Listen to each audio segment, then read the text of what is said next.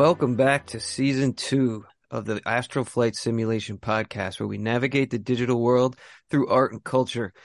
We had a unplanned hiatus here for a couple months, so anybody who stuck through with me, I really appreciate you. We're coming in with a banger.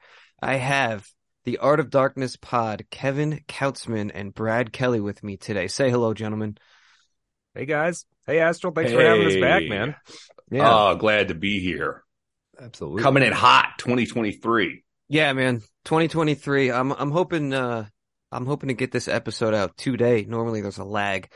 You guys were on once before and you had kind of a sleeper hit, because usually I try to angle, I try to have an angle. I try to make it topical. I try to hit on something that's popular. But with you guys, I just put the name Art of Darkness out there.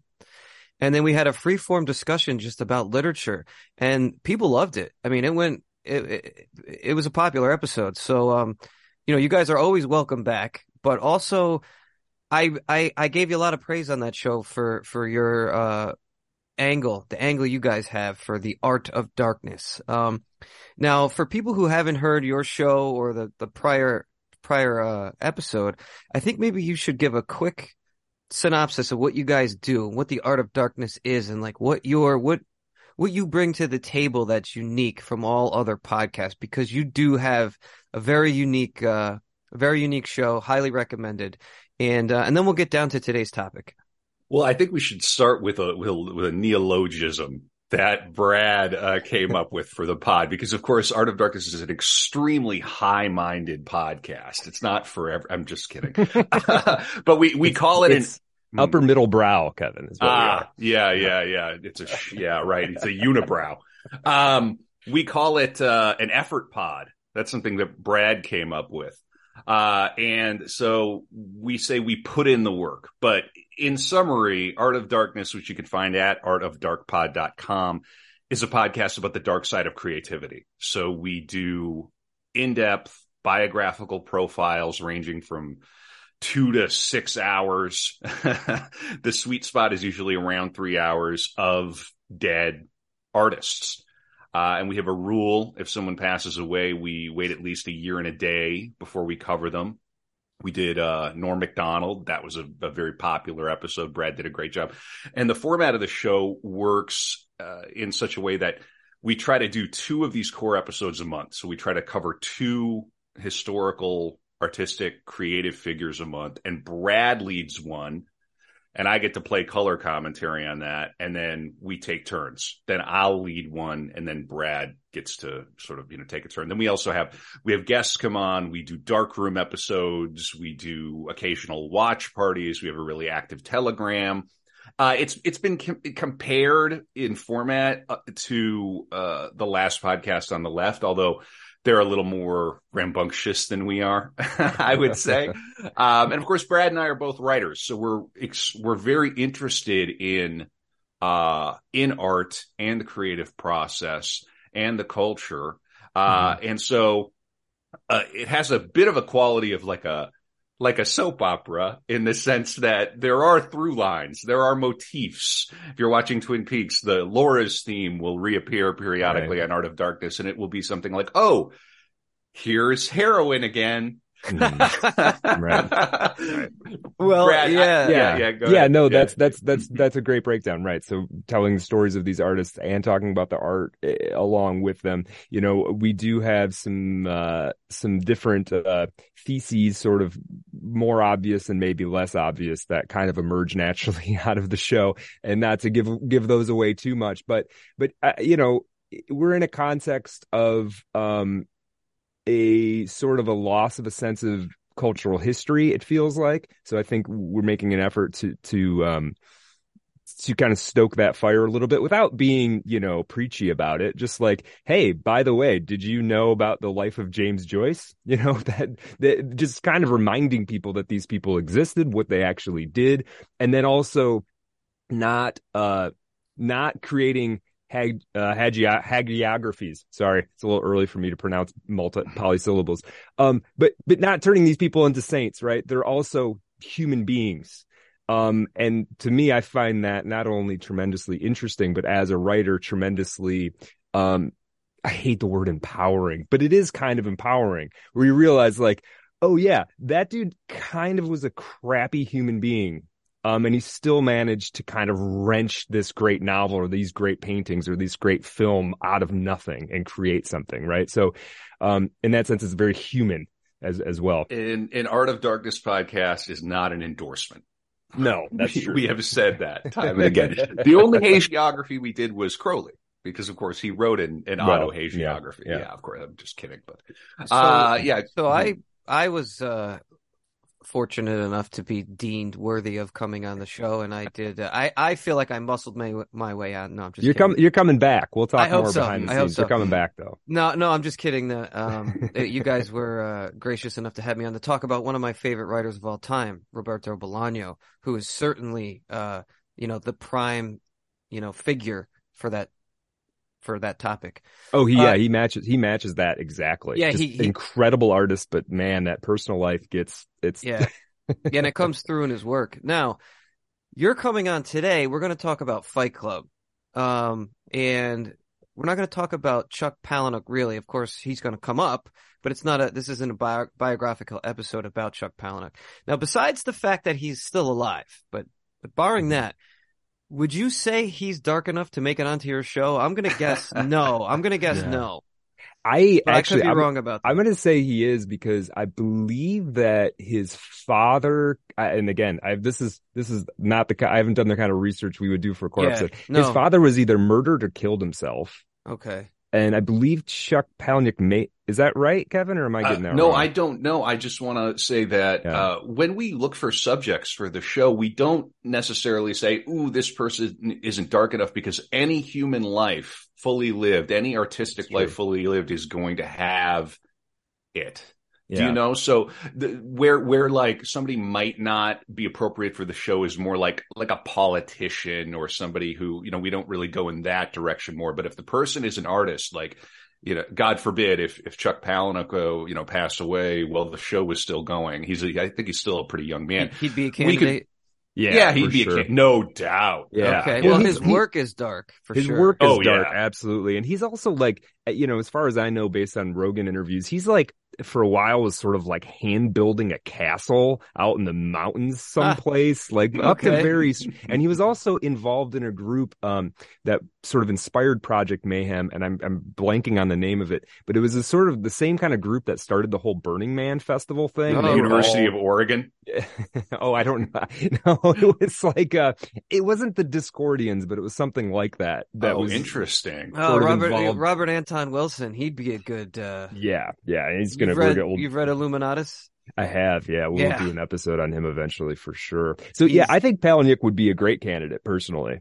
And super influential on the culture in a very idiosyncratic way, right? Like nobody quite walked the Chuck Palahniuk route. So that's true. That's true. Well, look, I want to have a pretty comprehensive discussion of Fight Club. So now that we've introduced who you guys are, let's get right down to it. I was doing a little bit of writing. I mean, I saw a tweet on Twitter that I strongly disliked that more or less claimed that Fight Club was a metaphor for toxic masculinity and fascism, where it was because Chuck Palahniuk is gay, therefore he must be critiquing the toxic masculinity in the book and in the film, and here's the real kicker, that the right wing, quote unquote, got the movie completely wrong.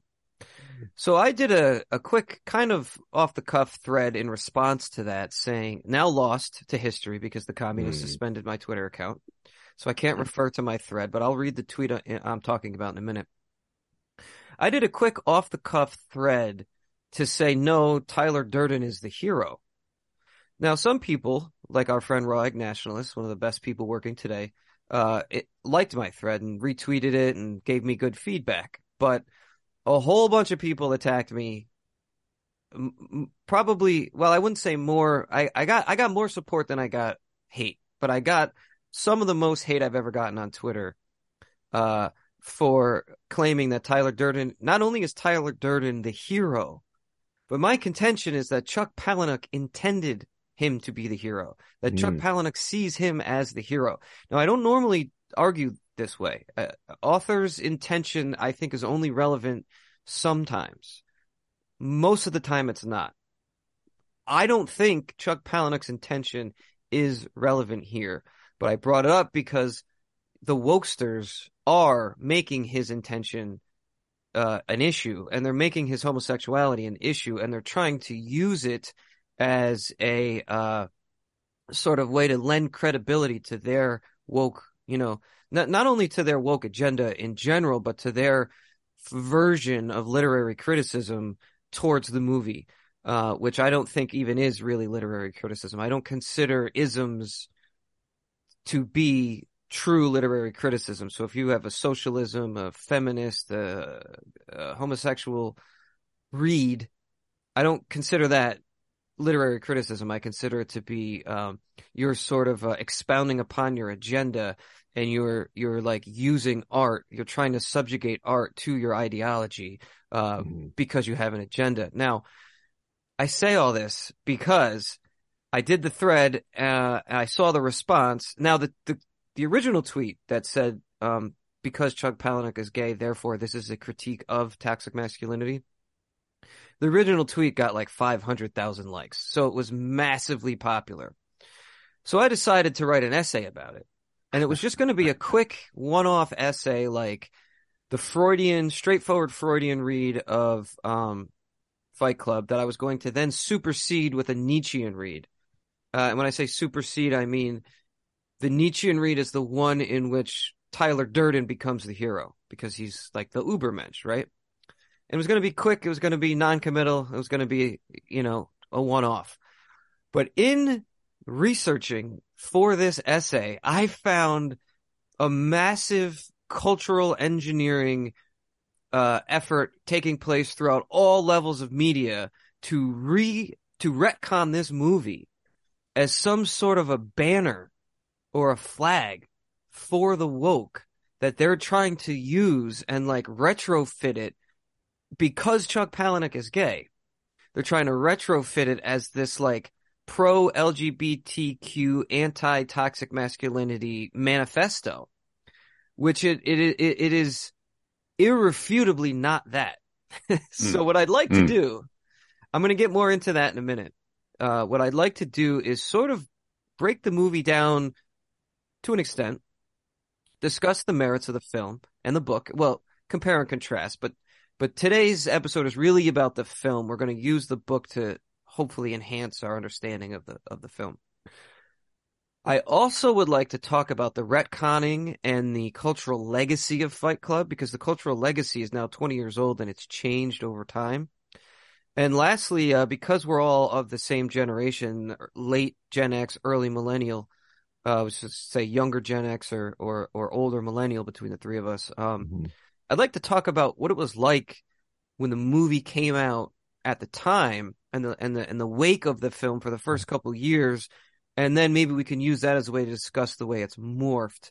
So, are you guys conscientious or aware of everything I'm talking about? Have you seen the woke try to reappropriate Fight Club in the basically after 2016, 17? I had noticed it, you dug into it a little bit and so clearly found more examples and things, but I was kind of conscious of it. I do remember it being in the last, number of years being held up as this anti-toxic masculinity kind of propaganda piece almost, and not really saying much about it, but thinking like, well, that's not what that movie means to me. So, I hadn't really seen the Palahniuk's personal homosexuality being used quite as part of that until very recently. But obviously that's there and being done. Well, I mean, I could almost assume this was going on, but no, I'm not up on the discourse around this. I mean, but obviously they try to wear every single thing as a skin suit. So yeah, that's exactly not surprising. What they do. You can have nothing. And I believe we will talk about this at some point, but the volume that I have of Fight Club in front of me has his afterword, where he makes the point that somewhere where Fight Club has never been heard of, way out somewhere in like Bolivia, or I can't remember exactly where, there's still this ancient practice where the men will get together and just beat the shit out of each other. And sometimes the women will fight. They do this once a year. They chant, "We are men, we are men, we are men," and then they beat each other bloody. Then they go on and get married. like there's something primal and essential about the concept of Fight Club. He did not create it. It exists inherently within human nature. And of course, essentialism is very problematic, isn't it? So, I mean, that one point alone, kind of gives the lie to that counter argument, or that weird rereading, of Fight Club. One, thing I'll say though is the quality of the book, the quality of the film, is such that you can lay all of these different meanings on top of it without it, because it never explicates, it never exposits. This is what Fight Club means. Mm-hmm. So that is one of the signs of great art, that there's that room inside of it to play around with it. Yeah, anyway. Yeah, I agree, but there's still an egregious misreads. There's still I would, of course, misreads. Without a doubt. Yeah, it's not a Rorschach blot. There's some stuff going on. I did want to mention real quick up top. I looked up the name Durden because I, for some reason, thought that it meant death. But I actually looked it up just now, and it says that it's an English name, variant of Dearden, nickname from the Old French dur, hard, dent, tooth. Nice. So, which wonder is quite, if that's on purpose. Well, yeah. I suspect it is. And then, of course, the name Tyler is from the Old French, a tile maker, Middle English, and the name from Tyler is the Middle English. The name was originally an occupational name for a house builder or one who lays bricks. So you've got the brick builder, and then you've got the hard to, it's just a very interesting name. And then, of course, in masonry, a tiler is someone who guards the lodge. So I suspect that none of these things are incidental. Yeah. Anyway. Well, let's dispel one read, the gay read from the right. All right. Which I did take seriously when I first encountered it. And the gay read is that the fighting is a metaphor for sex, and the fact that it's underground and in the basement is that it's sort of closeted homosexuality, and that this film, or the book, I should say, is this sort of coming out experience for Palahniuk. I don't know if I buy it. It was worth considering, and it's mentioned here and there in some of the woke articles, but that's not really what the woke gay read is. The woke gay read is different. The right-wing gay read is that this is just a big metaphor for homosexuality, and if you watch this film and you like it, then you're like participating in this guy's like violent sexual fantasy. Right. Well, yeah, see, I don't like, and to me, it doesn't matter if Palahniuk's gay or not. No, me neither. Right. Like, and then that doesn't mean him being a gay guy doesn't mean there isn't homosexual quote unquote themes, and it doesn't mean that there are. Right. But I am generally, I don't like when everybody tries to make anything about two men homoerotic. Thank you. In any way. Exactly. I mean, wrestling, martial arts, football, all these things are ways that men do relate to each other. Yeah. And, there seems to be this thing from outside when you don't understand that. You're like, yeah, but their legs are bare, so it must be gay somehow. Yeah. It's just so, it's so skin deep and so not appreciating what those relationships are. Men are, in part, and we managed to keep it under control, and that's why the world keeps turning. But we are in part violent. Yeah. There's violence speaks to us on a very deep level. And if from the outside you get that confused with sex, you're missing part of what the human drama actually is. Male violence is built in, and it has to be dealt with in some way. Mm-hmm. And it's dealt with through ritual. Joseph Campbell and Robert Bly talk about this. A lot of other people talk about it too, but they're explicit in saying that if you get rid of ritual from society, then all of these urges that we're supposed to be sublimating are going to come out and cause problems. So, and a lot of the problems are self-harm, you know. Robert Bly talks about this in the book Iron John, where he talks about if violent ritual is removed from society, then the young men who don't go through this sort of cathartic, communalizing experience with the rest of the group will go out, and he gives examples of skydivers and cliff jumpers. Now, there's more to it than that, of course. Like it's just like it's an inherently manly thing to do, to cheat death and to really have an exhilarating experience. But when you're out maiming yourself on your dirt bike and your four-wheeler and things like that, like there's an element of self-harm that is basically turning the violence inward upon yourself. And I don't necessarily think this is a bad thing. It just needs to be understood, recognized for what it is, and harnessed, because in my opinion, and we don't have to really get into this, but if you don't harness that impulse, you have things like spree shooters. And other problems as well. But real quick, this is why I throw out the interpretation that Fight Club is a gay male fantasy.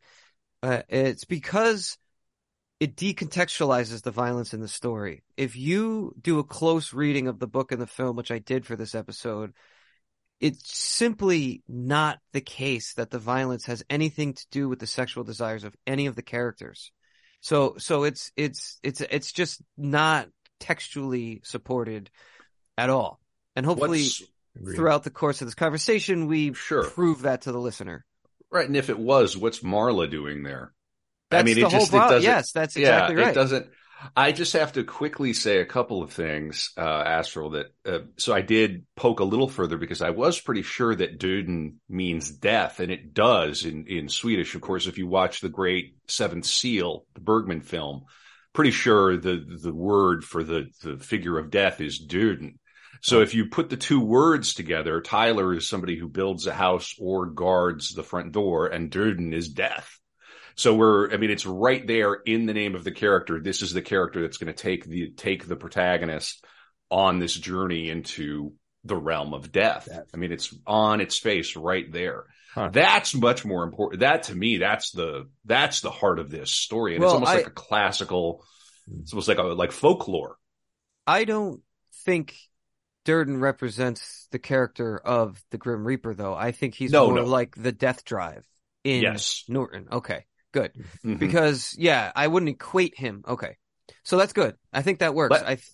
Go ahead. Yeah. No, and then the other thing that I want to say on a personal note, I have genuinely, unironically gotten into sumo wrestling over the past 3 months. It's pretty fucking based. It is so amazing. We're like in day 8. I think it's called a Basho. I think it's the first of the year 2023. They do 6 grand sumos a year. They'll live stream it, and like the early matches in the day, nobody's there. But then I think by the end, it's the Yokozuna and the higher ranks are there, and you can go online, YouTube Grand Sumo, and watch 30 minutes of just raw athleticism. And these guys are like, they're beasts, and sometimes they come out bloody, and they do things that you watch for a few months and you're consistently surprised. No ads, no garbage in between, just pure action for 30 minutes. Anyway, that's a perfect example of a society that understood this and understands this on a basic level. We need this ritual, and it's surrounded by ritual. Like I don't want to turn this into a sumo cast, but like the Yokozuna are considered Shinto priests. Once you achieve that highest level, and you're held to these extraordinarily high standards, they get to do special things. It's all extremely formal, extremely ritualized, and it serves to sublimate that desire, that urge to see 400-pound men slap each other silly. It's somewhere in us. And these guys become like the avatars, for everyone who's not participating in the violence. Right. It's like a way, 100%. Everyone knows it's kind of it's like that Tool song, Vicarious. It's their way to vicariously experience, So, okay, look, the sumo thing actually brings up a good point, the cultural legacy. So let's make something clear.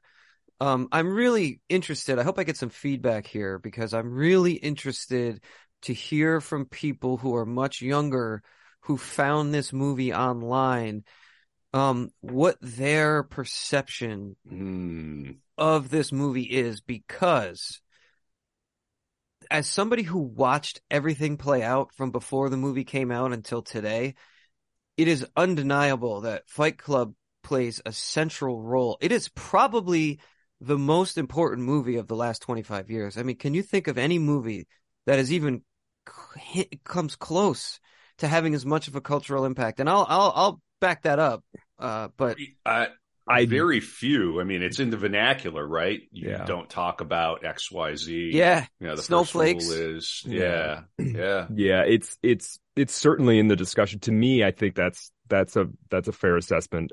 Somebody else might have a slightly different take, but I think it has to be in the top 5, 3 easily most influential movies of the last 20 years or 20 plus years, I guess. Yeah, at this point. I think it came out in 99. So 99, yeah. For me, right, like, so in the 90s, you would hear whispers sometimes of like underground bare knuckle boxing fights, that weren't spontaneous. They were organized, and they were usually set up illegally in some hard to find place, and you have to be in the know to find out where they are. And I never personally went to one. And they would talk about MMA, mixed martial arts, but it was like this hush hush thing. It was very difficult to find. And I spent some time in Northern California. I spent some time in New York City, and both places I was kind of around people who would go to them, and some of them would even be learning a martial art to fight, but it was absolutely not part of like the broader culture.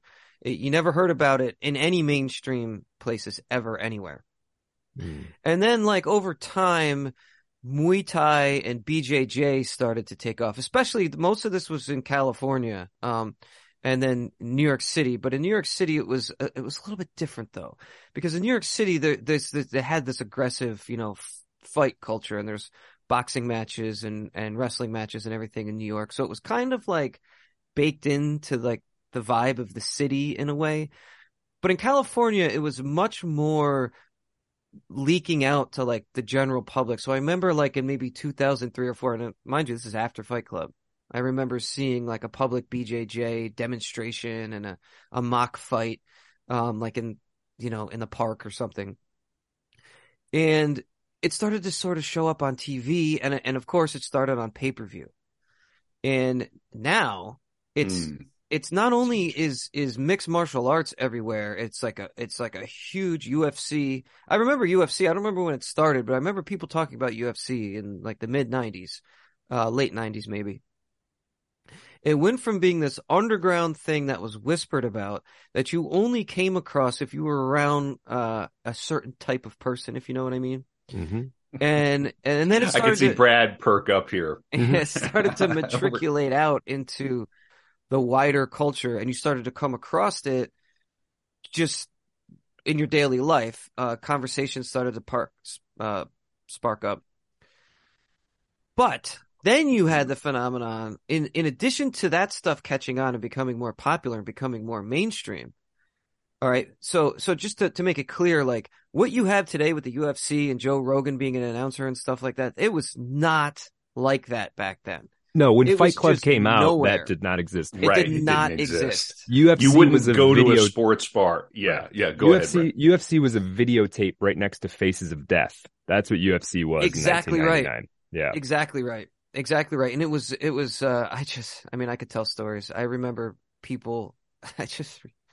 I guess I'll embellish one quick story. I just remember like being hammered outside a bar in California, and this dude came up to us, and he was like asking for money because he was like trying to be an MMA fighter, and he had this duffel bag, and he fucking like kept talking to us, and he opened his duffel bag up, and it was full of like knives and sais and like whatever those hooked weapons are. I can't remember what they're called now, and it was all like ninja shit. Oh my God. And he was talking about how he was going to bring it to this fucking underground fight. And like, if like you pay a certain amount of money, you can fight with weapons. It was crazy. You But met anyway, a real karate man on the street. Yeah. That's a Wow. serious.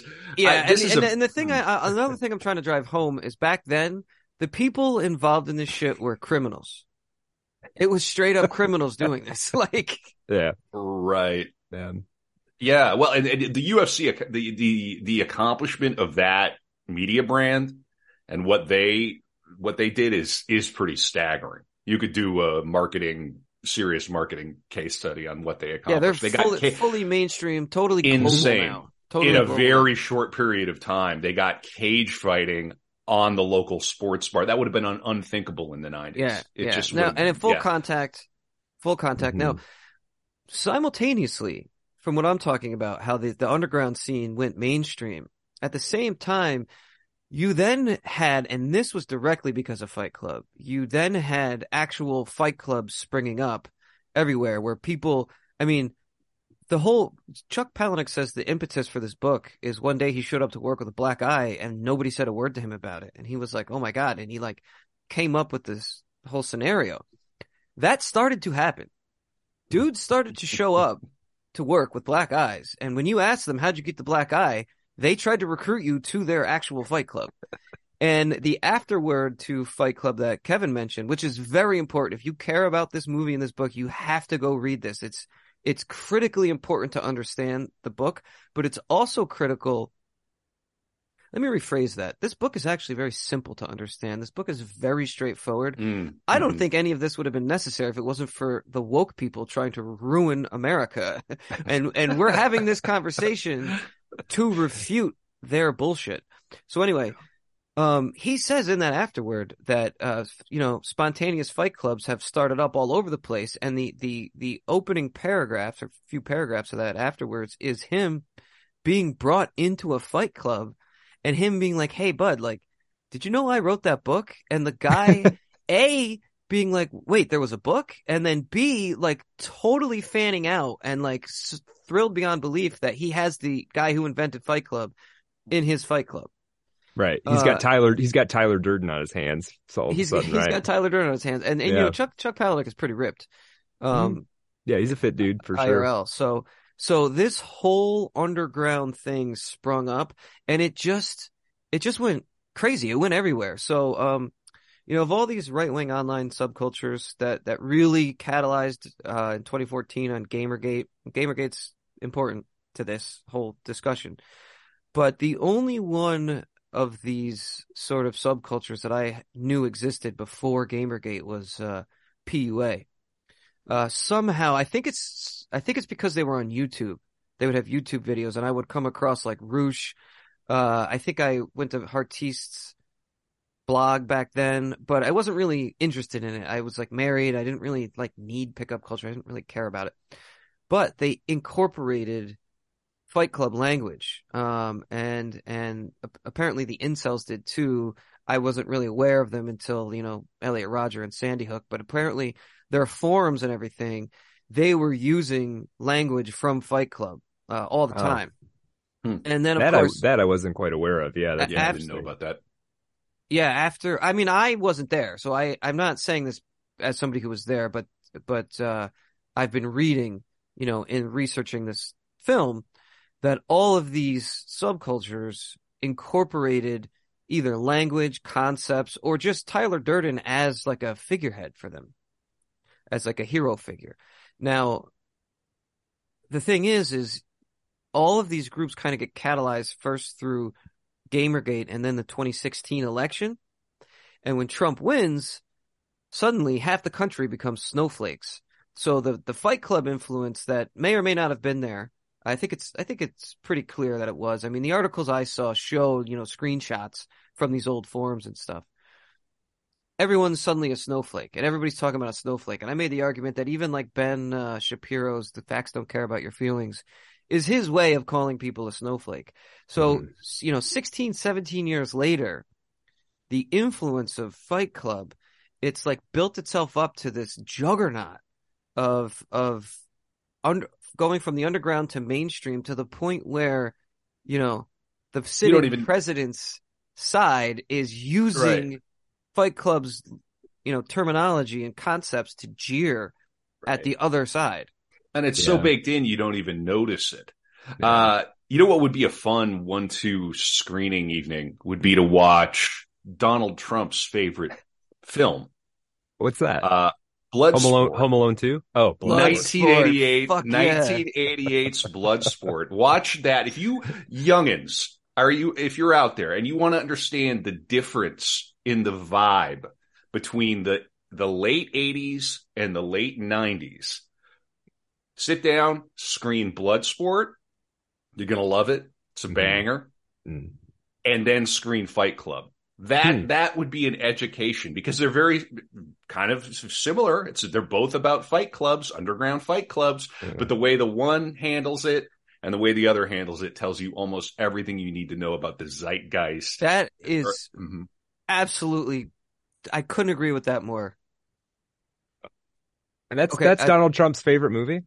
It says in the Wikipedia he said that Bloodsport is his favorite movie, which is never heard that hilarious. I mean, how can you, if you didn't like him before, right? His favorite song is November Rain and his favorite movie is Bloodsport. I mean, what more do you need to say? I think he might be playing a bit of a character. Right. Well, no. It's the real him. But your troll in chief. Your point is excellent. It's excellent because Fight Club was like the last gasp of this masculine, self-assertion and this assertion of masculine virtue. Whereas before it was just, Rambo, Die Hard, Bloodsport, all Steven Seagal's movies, Arnold Schwarzenegger's movies. It was just like the dominant mode, the dominant mindset of the country. By the time Fight Club comes around, it's already like, this is just an attempt to reassert. Yeah, we were like that's draining away. Yeah, we were trying to Fight Club was like an effort to remember it almost, even though it was only like 10 years before. For sure, which is crazy. But look how bad it's come since then. So anyway, I was trying to make the argument through all that the movie picked up steam in influence to the point where, to use Kevin's excellent term, it became baked into our society. So the question is like, how much do these kids even realize that like it took some time for it to build up steam, and it wasn't even like that before.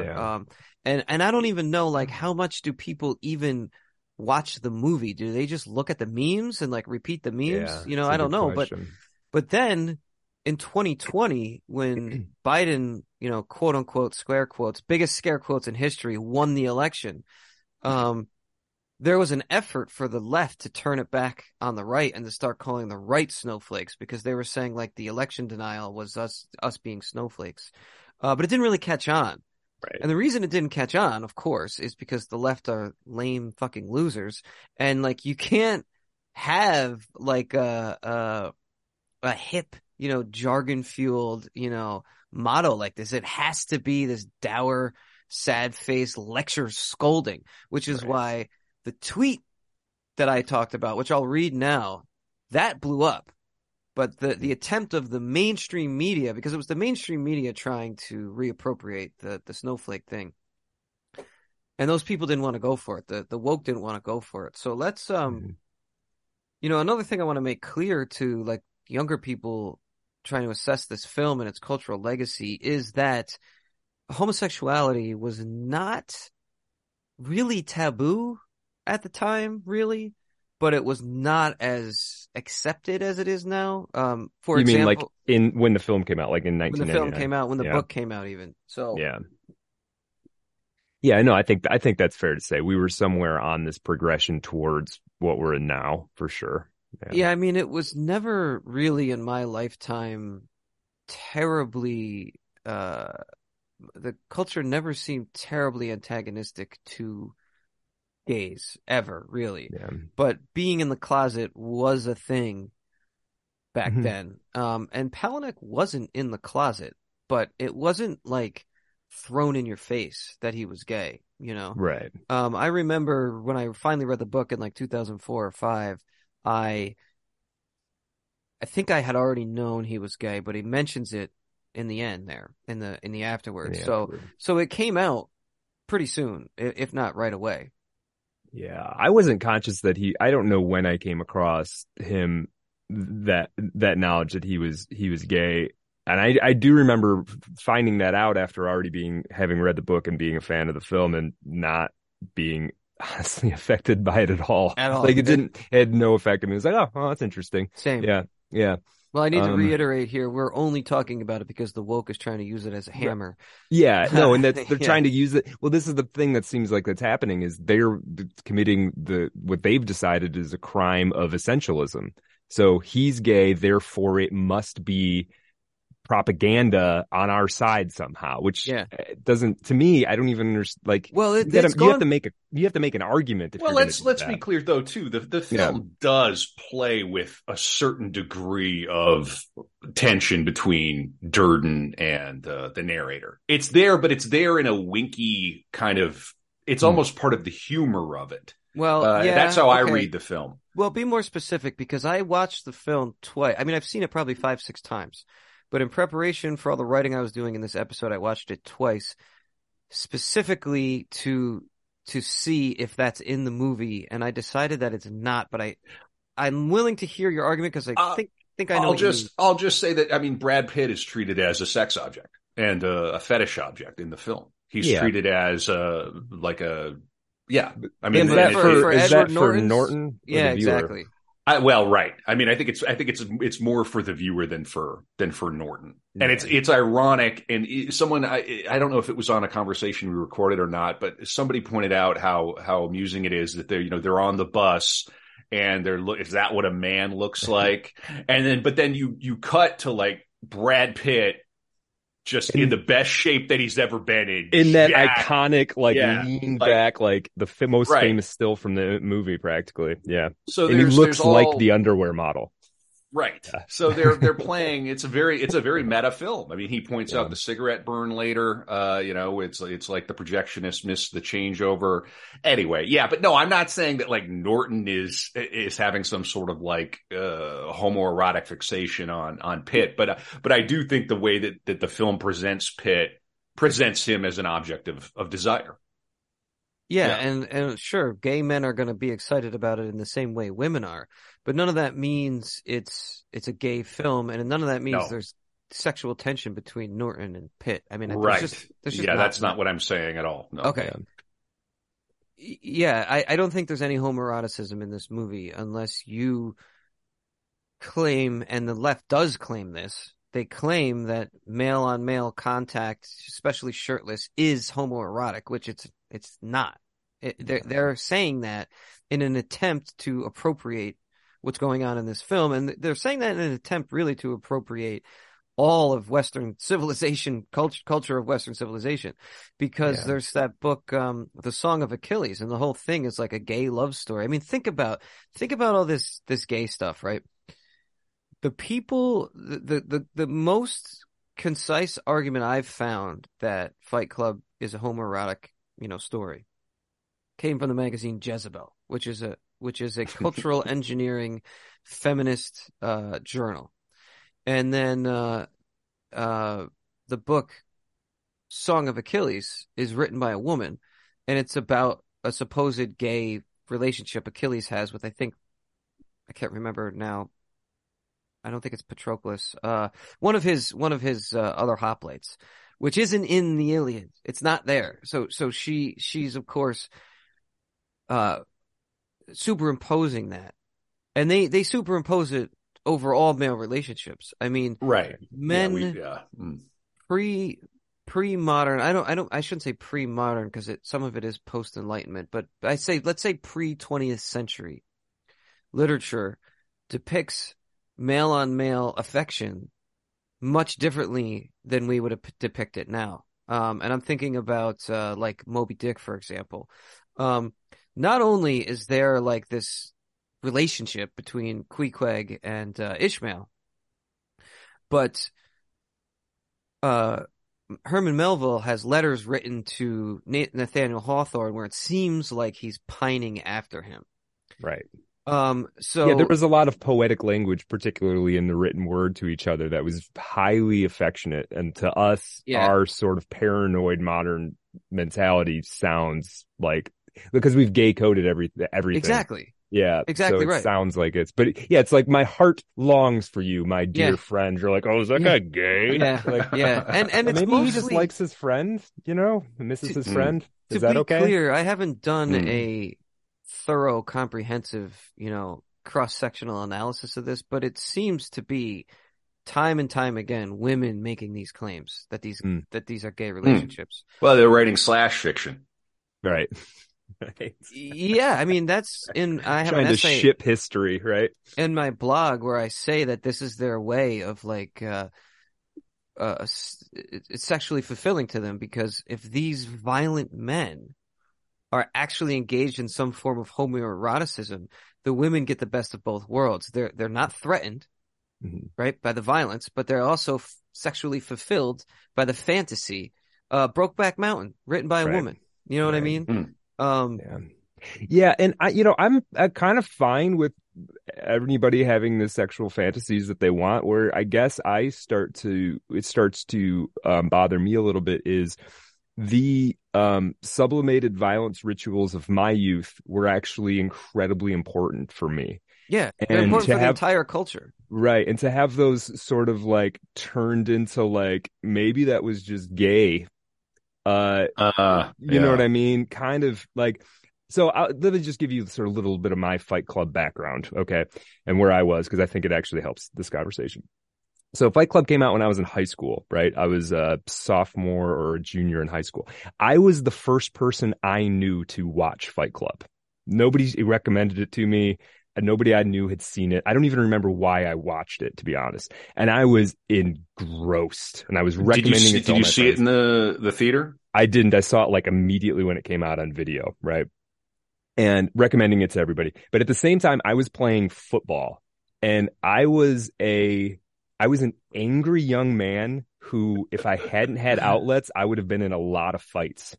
I was like a stunt kid, like jumped off stuff, climbed stuff I shouldn't have, right? Was like looking to hurt myself indirectly, not in a self-mutilation way, but right. And nothing has changed in all nothing these has years. And I know this is probably maybe is surprising to you guys, maybe not so much Kevin because he knows me a bit, but it's probably surprising to Art of Darkness listeners. I loved the violence of football. I don't even watch football now. I loved hitting people. I loved getting hit. I was like, I wanted to like smash my head through the world, right? That was my attitude when I was like a 16, 17-year-old man. And that's a normal attitude for a adolescent boy. You got testosterone coursing through your blood, just like driving you. Right, exactly. And so Fight Club was this angle. Fight Club was a artistic manifestation of this, like, yeah, you can kind of channel this stuff. It's not easy to do, and you got to kind of give it room, but like you can kind of channel this stuff into a productive format, right? So like, yeah, you're gonna score touchdowns. Right. Well, no, but it gets more than that, because once you sort of learn to kind of rein it in, it's all 16-year-old, and it's like, you know, once you learn to rein it in, it becomes discipline and responsibility and capability, right? It turns into these actual positive virtues, but it has to go through this transmography, has to be transformed from unbridled testosterone into like, I'm going to do this, right? So for me, Fight Club was a film that kind of helped me, helped me intellectualize that in a way, and to then be called, well, it's just like a homoerotic fantasy, is like for me is kind of in a way to partially dismiss my entire like maturation process and call that gay somehow. I consider it like civilization threatening disposition. I mean, to take away what you're talking about, which is what they're trying to do, you can't have civilization with that gone. That is the only thing that has ever created and driven civilization, was that impulse in men to do that. So right. To take that away, it's over. It's over. I tend to agree with it. Like, I think, I mean, you can maybe overstate that, but there is a thing where if you undermine all of these processes, you don't get good results. Like, that's not going to be a positive society thing. of gay, effeminized men, you have created a society that is totally unthreatening to women. And I think that is the impulse here. to an extent. That is a huge part of the impulse here. Because if they want to be in power, and I don't mean empowered, I mean in power, running the show, right? They have to have a pliant society that is not going to threaten them. And this is how they're doing it. They're doing it by giving children, they're doing it by genital mutilation of children. They're doing it by giving them hormone blockers, and they're doing it by, I could say some ugly things I won't say, but this whole grooming thing and the attempt to encourage or at least allow pedophilia, that the pedophilia thing is wild because I think especially for still youngish men, we're not young men, but sort of middle-aged, coded men. We've seen how slippery the slope is. Yeah, we watched it happen. And so I think everybody's double, triple, quadruple on guard now. And that stuff is wild. That's where you get guys who are like, oh, maybe I'm center right. And, I go to church, but I'm not, totally fanatical and da-da. That's how you turn people into like wood chipper posters. Yeah. Because. Yeah, exactly. Well, my argument here is that the attempt to deracinate Fight Club is part of this whole process, because Fight Club served as like an animus for men to sort of assert themselves in America and in the West. So it is like prime target number one for them to bring down. And there is this sort of thread, I don't know what the word to call it here, this vein through gay culture that is extremely antagonistic to women. And in my opinion, the word misogyny, I think the word misogyny and the word homoeroticism can only be used in the context of homosexuality, because a homoerotic play or story is one in which there's an attempt to sexualize men between each other for the sexual gratification of other men. So a man can write a homoerotic story, but you can't superimpose homoeroticism into something that's not there. A woman can't write a homoerotic story. She's writing a straight, it's because it's meant to attract straight women, the homoeroticism. Whereas a gay man is attempting to like convey the sexual attraction between two men. I can see why someone would want to go there and say Fight Club is doing that. But to repeat myself, it's simply not borne out by the story. May I ask? Yeah. Go ahead, Astro. Finish the thought. Well, and then I'm trying to say that the words homoeroticism and misogyny are misused constantly. And the only time those two words apply is when you have an actual gay source. So misogyny is supposed to be hatred of women, right? And the abuse of women because of some sort of distaste for women. The only men who can actually take it to that level are gay men, because they have no use for women. They have no use for women. And some gay men, their animus, their driving force for them is a loathing and hatred of women. Well, don't you think there's a sort of a terminal insult? That word can carry a lot of. Well, go ahead, Brent. Well, just let me finish the thought here, and then I'll let you guys come in, because it's important to add this last thing here, which is that if you want to see true misogyny, read American Psycho. Right. That is what misogyny is. Read the poems of Allen Ginsberg, which I had the unfortunate experience of doing in college. That is true misogyny. Not objectifying women, not sexualizing women, not even depicting violence against women, which I don't enjoy. But depicting violence against women does not make misogyny. Look at David Lynch, especially Twin Peaks Firewalk with Me. the brutal violence against women in that movie, unsettling, hard to watch violence against women. That is not a misogynist movie. No, right. It's extremely sympathetic to women, that movie. So my argument, and I'm going to read that tweet thread in a minute, but I want you guys to respond. I just threw a lot at you guys, so I need you. If I may, real quickly. So I'm not familiar with the queer reading of Fight Club as much as you fellows might be. So I wonder if you could clarify for me. Is one of their thoughts possibly that Palahniuk, a gay man writing in the 90s, is maybe watching them, which they did, and which a lot of sort of queer and gay people have sort of pointed out, they kind of took the teeth out of queer culture because it was so underground, especially right. So you could possibly say that I could see how you could do a very pedantic academic reading of this, saying that Fight Club is in part a metaphor for Palahniuk's concern that queer culture, which was so radical and so is being co-opted by the mainstream. I could see that. And if I was the head of an English class and somebody turned in that essay, I would go, that's a fair enough reading. Yeah. But is that really what it's capital A about? And then, Brad, sorry, let me I'll make a point on that. Kevin after Brad. Let Brad come in. No, I'll let Brad come in. And okay, then so because Kevin, I think you're right on that, Kevin. I think where it gets even stranger is where this then gets turned into somehow it's a movie against toxic masculinity, and then somehow it's like an inverted critique of fascism. Like it somehow gets caught up in all of these other woke things that don't necessarily relate to each other. Like, okay, let's say for the purpose of argument, it is some kind of latent gay fantasy, which I don't think it is, but okay.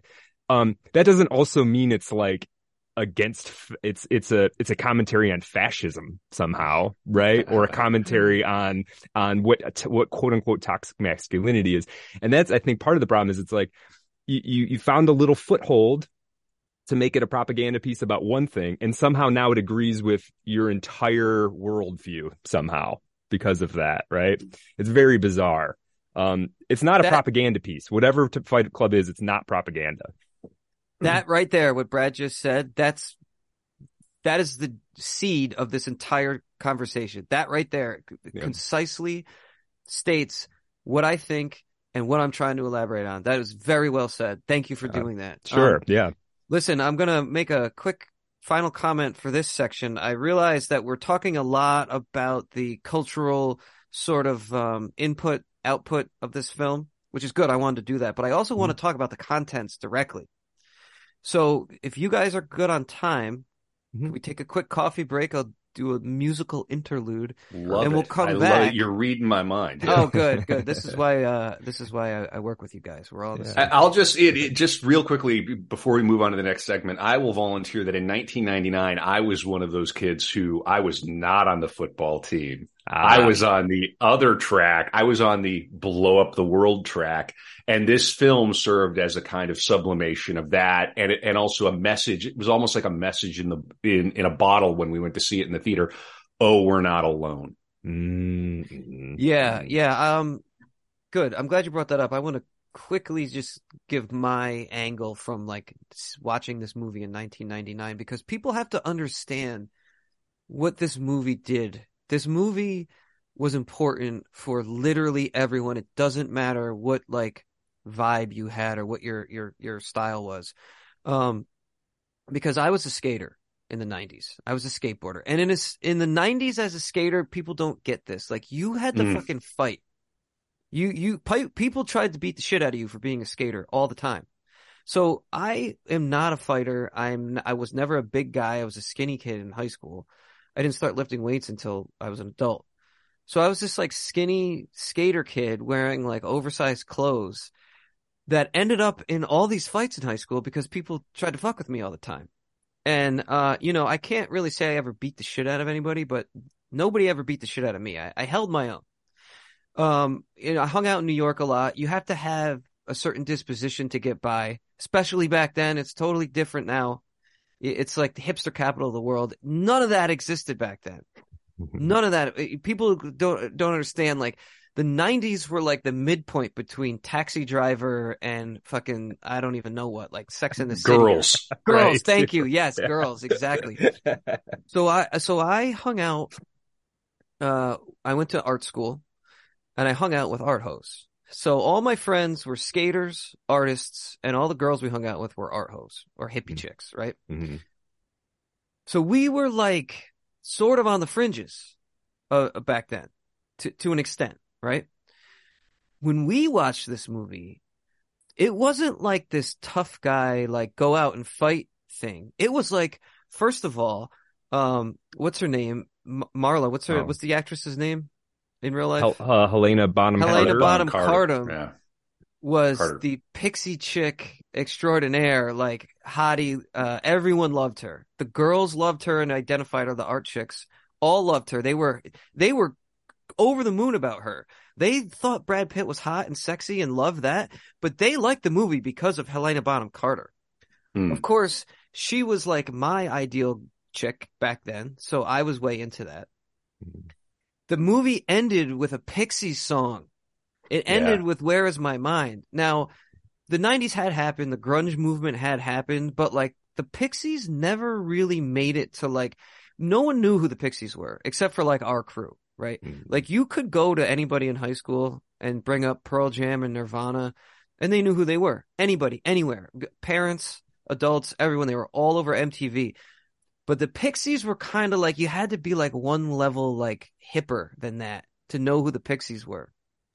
So to have this movie come out with Helena Bonham Carter and then the Pixies at the end, my whole like little sub group of like artsy friends were like over the moon about this movie. This was like our anthem because of that stuff. You know what I mean? Not to mention, Brad Pitt, the way he dressed in that movie, like the art hoes went crazy for that too. Sure. So Well, like the thrift store chic, in a way, is almost. It's exactly what it was. It's exactly. Let's not forget that this comes out in 1999, and the final scene, they're holding hands, and a couple of towers fall.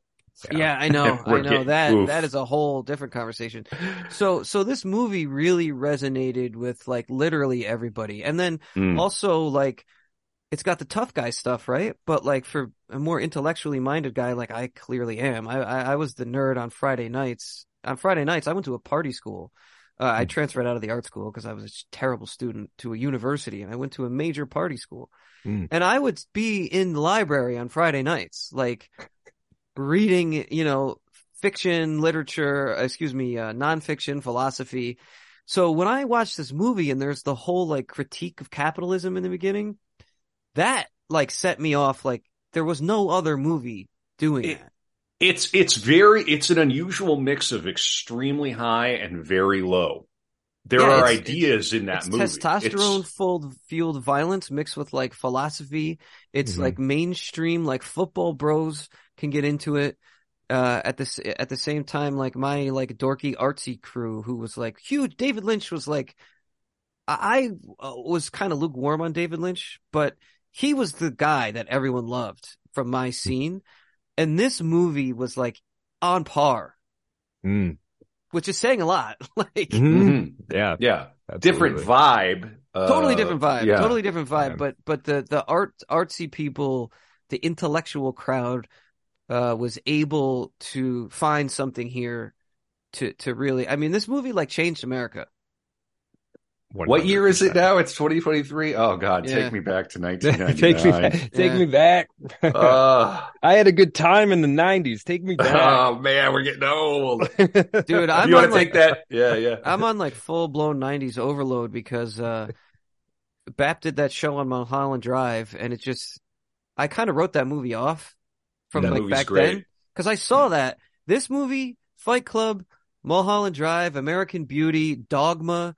American Psycho or American Psycho and American Beauty. They American all came out in this little window. 1999 was one of, if you look back at what was released, especially for people our age, it was an incredible cinematic It was amazing. year. It was kind of the swan song. I look at it now as the swan song. Yeah. It sort of starts with like Truman Show, which was late 98, goes through 1999, all these incredible movies. I actually wrote them down. Office Space, American Beauty, Girl Interrupted, Virgin Suicide, Eyes Wide Shut, Magnolia. Whoa. couple that aren't quite as good, but still quite good, really, in hindsight. Sixth Sense, Existenz, 13th Floor, Galaxy Quest, Being John Malkovich, Blair Witch Project, and then kind of into American Psycho in 2000, right? Dude, it's fascinating. You named a few, like I don't particularly love Dogma, but at the time, Being John Malkovich, Dogma, and Fight Club, and then Mulholland Drive, like, everyone was constantly talking about those movies, like constantly.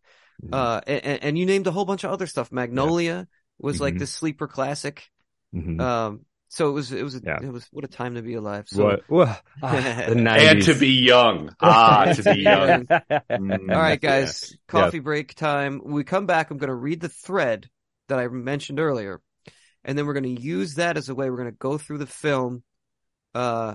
Maybe not with its fine-tooth comb, but I'd like to do so to kind of do a close reading. Close enough reading. Yeah, sounds great. All right, so we'll be right back. Rock and roll.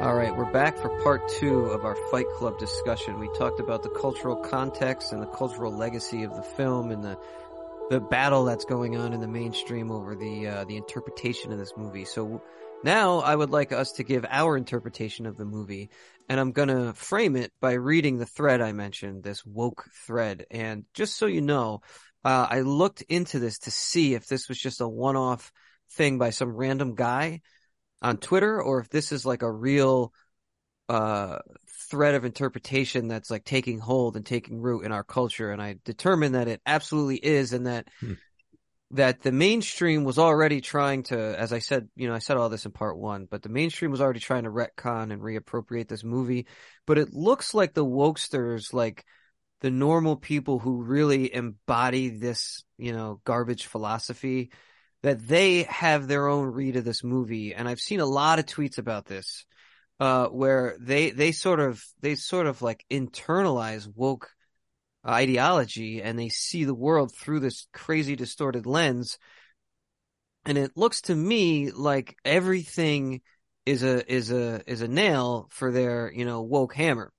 So this thread got 220,000 likes within 24 hours. I don't know where it's at now. And it got retweeted 34,000 times.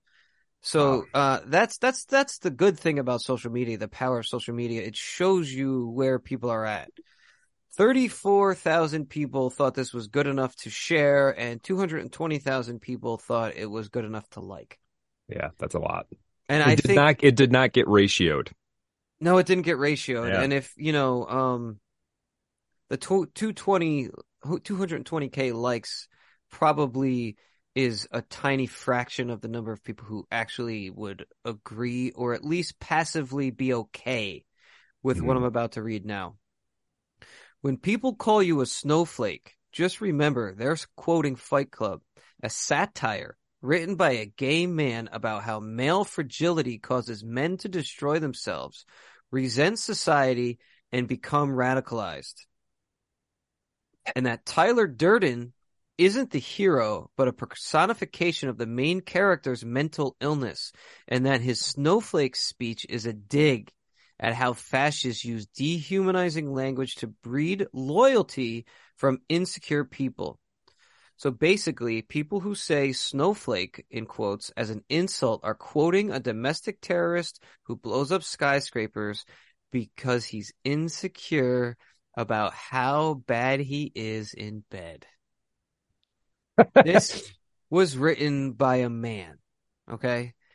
Possibly a gay man, I don't know. The layers of irony, and they talk about, I can't remember, but they talk about like machinery in the sky, like philosophical ideas, ideology. Really. Yeah, ideology. Just, you can feel in every single syllable of that. You can just feel the machinery in the sky, the ideological gears turning, every moment twisted and contorted into a seven moves of chess. The thing can never be the thing. Right. That is very well said. Yeah. And that is what they do for everything. Someone once explained this to me, that these are like conceptual tools, and that reality is like a workshop, and that you take these conceptual tools and you sort of like rebuild reality to fit this concept that you have. And these terms and these ideas are the tools that you use to like physically change reality so that it looks like what you want it to look like. It's They Live. They call it it's They Live. It's the fucking glasses from They Live, the woke glasses. That's just, you don't have to go any farther than that. Yeah. So guys, all right. So guys, when people call you a snowflake, just remember a satire written by a gay man about how male fragility causes men to destroy themselves, resent society, and become radicalized. He's a personification of the main character's mental illness, and snowflake is a dig at how fascists use dehumanizing language to breed loyalty from insecure people. Do you guys think that the movie is about that? Do you guys agree? I would say I vastly disagree with it. Where there is perhaps a sort of kernel of truth, and this has always been the aspect of the film that I never quite settled on ever, was, did Project Mayhem go too far? It's a good question. Let's talk about that. Kevin, sorry. And my point on that is, thought.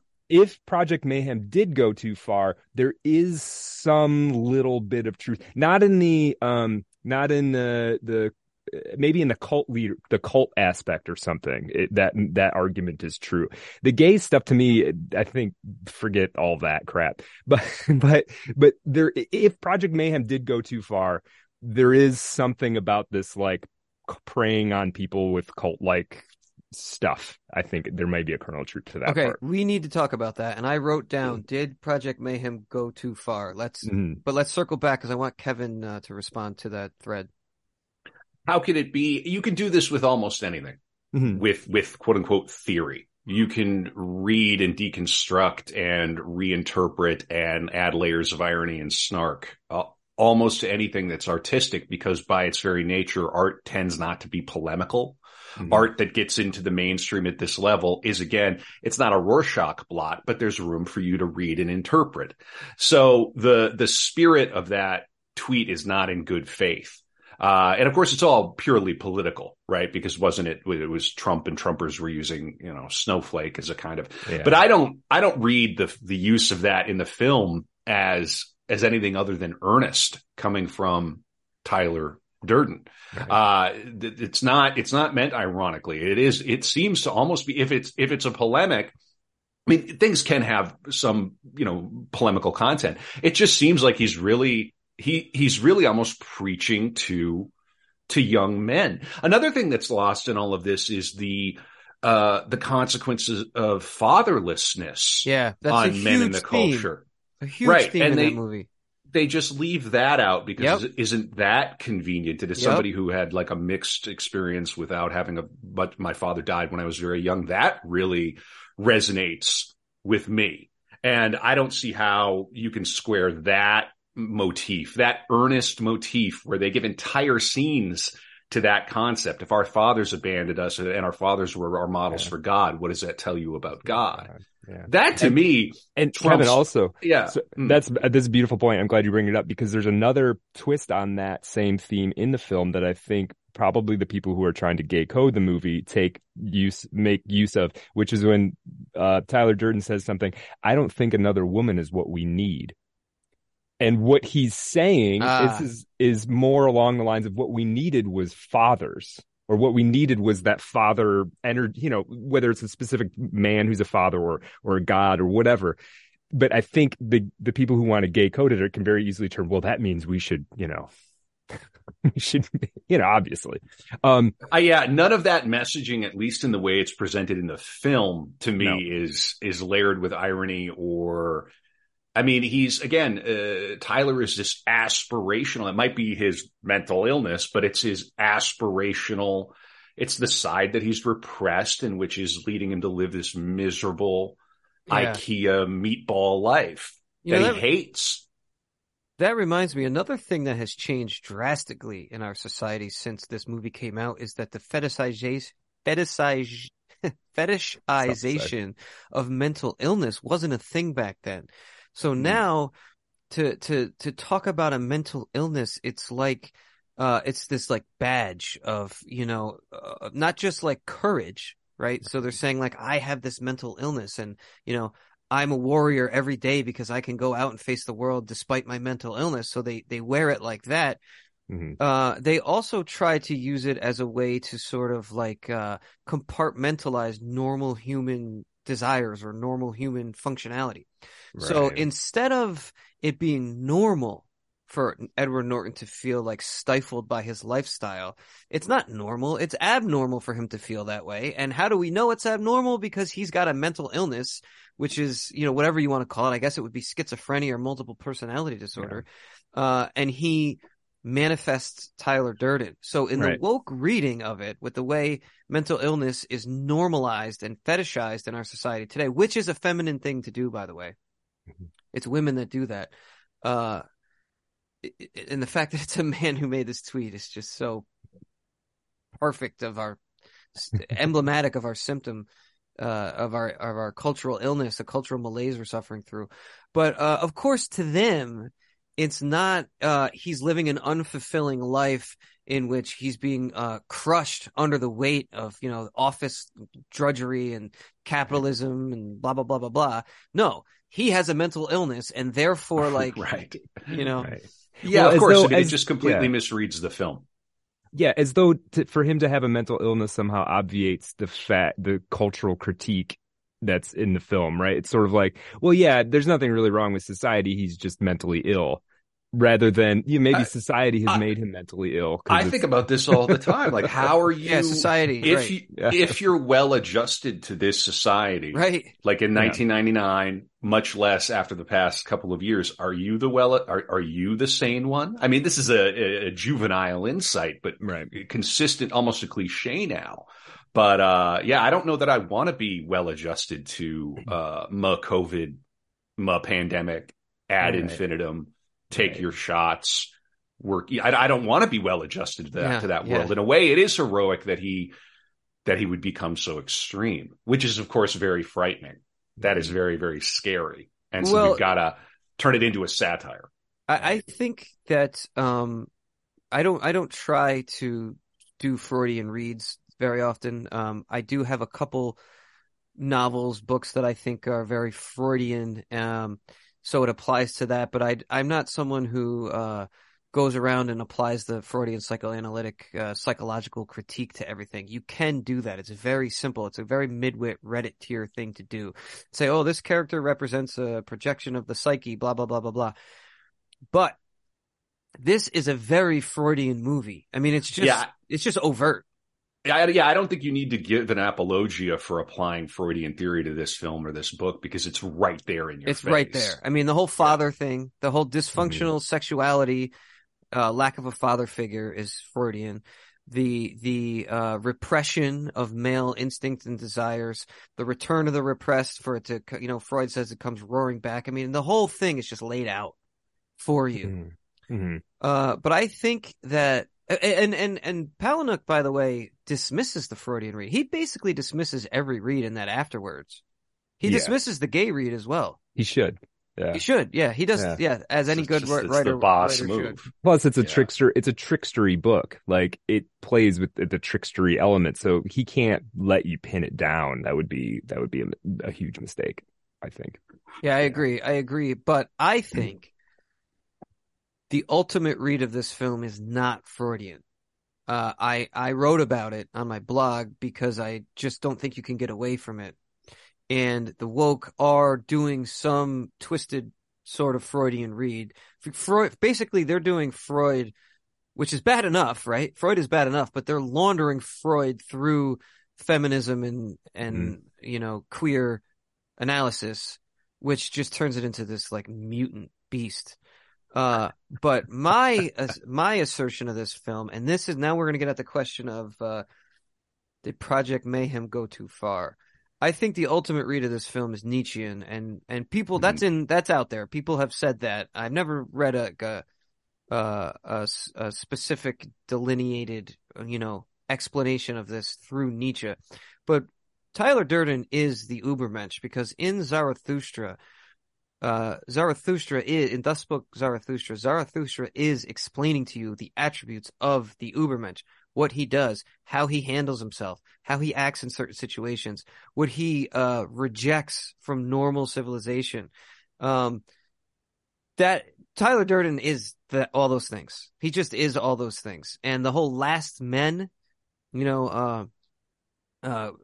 Nietzsche likens the last men to cows standing out to pasture, blinking stupidly, smiling in their happiness. That's his thing, that they're like, I mean, you can't read Zarathustra without sort of applying terminology or context to it because it's a pretty, he doesn't spell everything out for you. But the way I interpret the last men, smiling in their happiness, blinking stupidly in the pasture, is that whatever modernity hands them, they stupidly lap it up like slop in a pigsty. So for this context, that would be the IKEA life. The last men enjoy the cubicle office IKEA lifestyle where everything is itemized and everything is turned into a product. Yeah. So Edward Norton is the last man and Tyler Durden is the Ubermensch. Yeah, and that's Tyler Durden. Remember when in the film Ed Norton is talking to that police officer about his blown up apartment, and Tyler Durden sort of in the background is saying, "Tell him that the man who blew up my possessions has liberated me." It's sort of like that, right? It's and okay, if you're smiling placidly in the pasture and you're happy with your life, what happens when you get punched in the face? Exactly. How does that make you react? Does it stir anything in you? And if it does, maybe you still have something. Maybe you're still alive in there somehow. Yeah. Which is why the violence is in the film, which is why Tyler Durden employs the violence. He's trying to snap you out of it. We haven't even yet. And of course, this is what all of this talk, this queer reading stuff serves to obfuscate, is the class reading of it. It's extraordinarily class conscious film. Okay, let's hear that. I want to hear that. I didn't go there at all. I want to hear. Well, yeah, no, but it's all of the workers, all of the working class guys, the cops, the waiters. We protect you while you sleep, right? Yep. Right. Yep. I mean, it's kind of about a proletariat uprising, in a sense. Yeah, you're right. That is there. And anybody who has worked a service job immediately groks it and goes, "Yeah, I get that. Fuck these people." Well, I think what he's saying is they're not the last men, whereas the Edward Norton types are the last men. Yeah.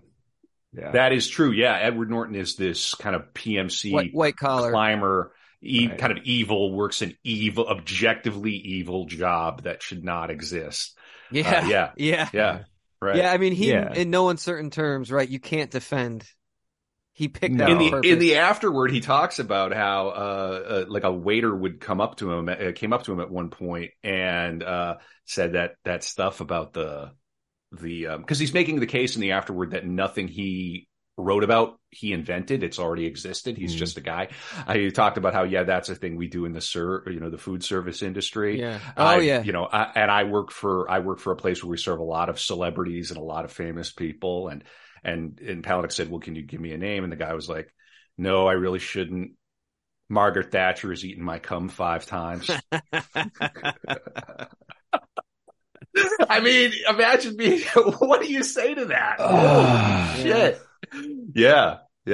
That's, I mean, and of course, rather than talking about that reading, which again would make people very uncomfortable, we talk about the homoerotic tension. Right. You can't talk about class.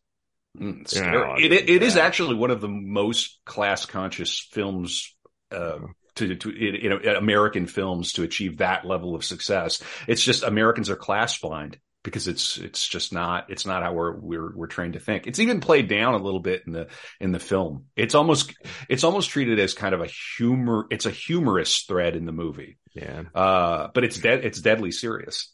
Yeah. That's interesting because I have a sort of a theory that every time we do almost become class conscious, it gets culturally engineered out of us. 100%. Like whatever you think of Occupy Wall Street, that was a moment where we almost became class conscious, and that got immediately subjugated and So that happens all the time. So it wouldn't surprise me that that's also happening with a film like Fight Club. Yeah, I mean the Trump thing. This is all about the Trump thing because the Trump phenomenon. That was to an extent a class phenomenon as well because the Trump supporters, at least your stereotypical Trump supporter is the type of person in this movie that joins Fight Club. I mean the people I knew in real life who joined Fight Club were like bartenders, people that were in the Navy, people that were in the military. And was Chuck Palahniuk in the military? I don't think so. I don't think he was either. I don't think he was either. But I asked that though because the snowflake speech Tyler Durden gives, it's like a drill instructor, isn't it? It's like a drill instructor trying to motivate his troops. And you're not special. And it's this really. That snowflake speech flies in the face of everything the wokes believe about themselves, doesn't it? It's like we are special and what we think and believe and feel really does matter. It matters so much that the entire civilization has to stop and cater to us. Yeah, but it's all kind of mixed up, isn't it? Because they're at the same time, they lean toward collectivism. Right. So it's this desire for this arch individualism married to this benign longhouse collectivism. It's a totally incoherent ideology, which is one of the reasons they can just shape and mold it any which way they want. Because in the end, it's all about power. Yeah, which is why they can use any film to make any point that they want to, right? Yeah, you're not coherent to begin with, right? So they have to go after this one. Yeah. No, this is a dangerous one. I mean, because I feel like everybody's fine with men, not fine, but like sort of tolerant of men having like crappy or halfway decently made, but just like sort of, I don't want to say meaningless, but just like action movie, shoot 'em up, hyper masculine movies. We're kind of okay with that. But as soon as it starts to have like some thematic resonance with what's going on, people start getting all aggravated, right? It's like, oh, well, blah, blah. Like even that Chris Pratt Navy SEAL show that came out a little while ago. I don't know if you guys saw it. It was pretty good for what it was, but people got all up in arms about it. And I think it was because it actually pointed to deep corruption in the military industrial complex. Well, it's probably part of it, but right. And also because it was hyper masculine. Yeah, that's what I was going to say. Yeah. Right. But if it hadn't had a point, if it had just been dudes beating each other up, I think the culture would have just been like, that's fine. Whatever. That's stupid. That's fine. But as soon as it's like trying to smuggle in a point beyond that, you got to shut that shit down. Especially if the point isn't expressly left wing. Right. Yeah. So, Brad posed the question, but we'll let Kevin answer it first. Does Project Mayhem go too far? I mean, this is the question. This is the question for the whole story. does Project Mayhem go too far? And why does Edward Norton kill Tyler Durden? And which I think he was trying to kill himself, really. I think it even says it in the book that he was trying to kill himself. And he wasn't trying to just excise Tyler Durden from his brain. Correct me if I get that wrong. My understanding, and I haven't reread the book in advance of this, my understanding in the film, and I could be wrong, was that basically for Edward Norton, it was a failed suicide attempt. Yeah, but because Tyler Durden was the perfect version of him, it was a successful suicide attempt. Right. Yeah. Okay. That's perfect. Yeah. So, Kev, too far? And why did Edward Norton try to shut it down? Well, and so let's talk about what Project Mayhem, what their goal was. It was very comparable. So, okay, my reading of it is that all the run-up stuff is training. And he's securing his perfect foot soldiers to execute, let's call it the night of the long swipe. Like the credit card, right? Like you swipe a credit card, because he is trying to reset the credit debt, reset debt. He's trying to give everyone a debt jubilee. That on its own is a very interesting idea. Let's not forget that the day before 9/11, the Pentagon Rumsfeld gave a report that trillions of dollars had gone missing from the Pentagon, and only to have that part of the Pentagon destroyed. I mean, this is a commonly known conspiracy theory. One of the great coincidences of all time, actually. And ironically, the same thing that Project Mayhem was trying to do, but for the military-industrial complex, for the Pentagon. This gets at your class commentary. Yes, 100%. Yeah, I mean, the way that he gets all these people on board is that they all have student debt hadn't really become a crisis quite yet, but it was just germinating. But yeah, all of those people are living in debt. Marla's like a tramp. Marla sells jeans, that she steals. She's the definition of the lumpenproll. And that's one of the funny things about the film too, is that it's cast so amusingly, like these prole heroes, like Tyler Durden, just these like absolute A-list bombshells. I mean, can you imagine if, like, I've been on a Mike Leigh binge? Are you familiar with Mike Leigh? Made the film Naked. It's a great British director. Yeah, you're always pushing that movie. I still got to watch it. Oh, you got to watch Naked. Let me know what you think about it. But anyway, Criterion Collection has a bunch of his old stuff on BBC, and it's just funny to think how, like, what his version of Fight Club would look like. They would not look like Helena Bonham Carter and Brad Pitt. But to get to the point, you just have to ask yourself, like, would you be on board with a collective debt reset? And if so, then no, Project Mayhem did not go too far. And I think they make the point in the film that everybody's been warned. We run these buildings. We're the security guards. It's a kind of a power fantasy. I think most people have had you could sort of conceptualize this. Well, my God, what if all the police turned one day and just decided not to serve the masters of the banks and It's a common, almost kind of a right wing. It's actually just a totalitarian fantasy on either side. If only, I mean, hell, the left, that's their whole thing. If only we could get the lumpenproll on, organized, then we could take the means of production and blah, blah, blah. But it's similar on the right. The right has this weird fantasy that, like, oh, if only this mass of people wakes up, then we could, one day, rule the world, blah, blah. But yeah, they make a point that they're not killing anybody with this stuff. They're just trying to reset the credit. I mean, and it'd be an interesting question. If you could push a button and, like, reset the financial system, obliviate fiat currency, and return at least, or even maybe just the system stays intact, but you return everybody to zero. Would that be a good or a bad thing? I don't know the answer to it, but as, like, an impulse, I think it's kind of understandable. Yeah, two quick responses. First is that, and people talk about this, serious thinkers over the centuries, the last century, I should say, address this time and again. The people that the communism that and the socialism that Engels and Marx envisioned do not go for communism. They like their jobs. They like the life that capitalism affords them, even industrial capitalism. A lot of people now will say like, oh, well, back then Marx's critique was okay because industrial capitalism was such a nightmare. But since then, things have gotten a lot better, so it's like no longer applies. But the reality is that even back when industrial capitalism was like a lot harsher on the worker than it is now, they still didn't go for communism. Communism required massive, prolonged, uninterrupted campaigning and agitation to get people to come over. And when it finally does go that way, in like real communism, it's not the workers. It's the criminals. It's out of work veterans. If you read Spandrel's Bio-Lenin essay, or if you read Always with Honor, Memoirs of General Wrangel. Yeah, Peter Wrangel's Always with Honor.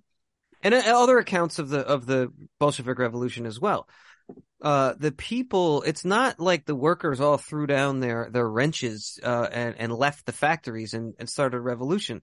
It happened after years of agitation by criminals. Lenin opened, I think he opened the prison and the insane asylum to get soldiers on his side. So the point here, and as well as out of work veterans, because the Eastern Front collapsed and you had all these soldiers who Lenin sort of like capitalized on to start a revolution. Mm-hmm. Real communism as it plays out, it doesn't get like the middle class and the working class on its side. It gets the rejects, it gets the outcasts. So part of the reason why the left has to reappropriate Fight Club is because it shows you that like these people don't go for the bullshit, pussyfoot bullshit on the left. They respond to this sort of thing, and they like the things that capitalism affords them. It's good for them. Mm-hmm. So that's what you have to contend with here in this book and just in life in general. Spengler's Hour of Decision. I keep dropping all these nerdy books that I'm reading. He makes the exact same argument that it's not the workers that go for communism. The workers go for fascism. Okay? That's historically just a fact. Okay, number one. And then number two, the other thing you said, and then the other thing I wanted to say to what you're talking about, resetting the global financial, the debt jubilee. This is what I mean about it being Nietzschean, why this is ultimately a Nietzschean story, because what's happening there is that there was the blonde beasts in the past, in Nietzsche's Genealogy of Morals, who used their martial virtue to take control and establish society. And they establish order, and they put the seeds down to start civilization because they were strong men, and they used violence to create and allow a society to persist, right? Then somewhere along the way, there's a slave revolt, and the priests take over. And they take over in our society through, blue collar work, debt. We subjugate virile men to the banking system. So this is a slave revolt. So then Nietzsche's whole thing is like we have to invaluate values. We have to basically like turn slave morality on its head and reclaim the morality of the blonde beast. And this is the morality of Zarathustra. This is the morality of the Ubermensch. This is the morality of Tyler Durden. So Project Mayhem is overthrowing the slave morality that the slave revolt implemented. And this is basically like a reclamation of an earlier type of man who was there the whole time, who's always been there, right? But they're relegated to the fringes of society. And Nietzsche calls them the subterraneans. In Twilight of the Idols, he calls men who refuse to sort of sublimate or repress their violent urges, he calls them the subterraneans of society, because they're not allowed to like exist in liberal institutions, because if they acted like that in society, they would bring it down. They would take over, and everything would be crushed. So they have to be turned into criminals. They have to be turned into outcasts. So they have to be turned into subterraneans. So on the one level, you have the Freudian read of this story, in which like Tyler Durden is Edward Norton's unconscious, and he's like in the basement.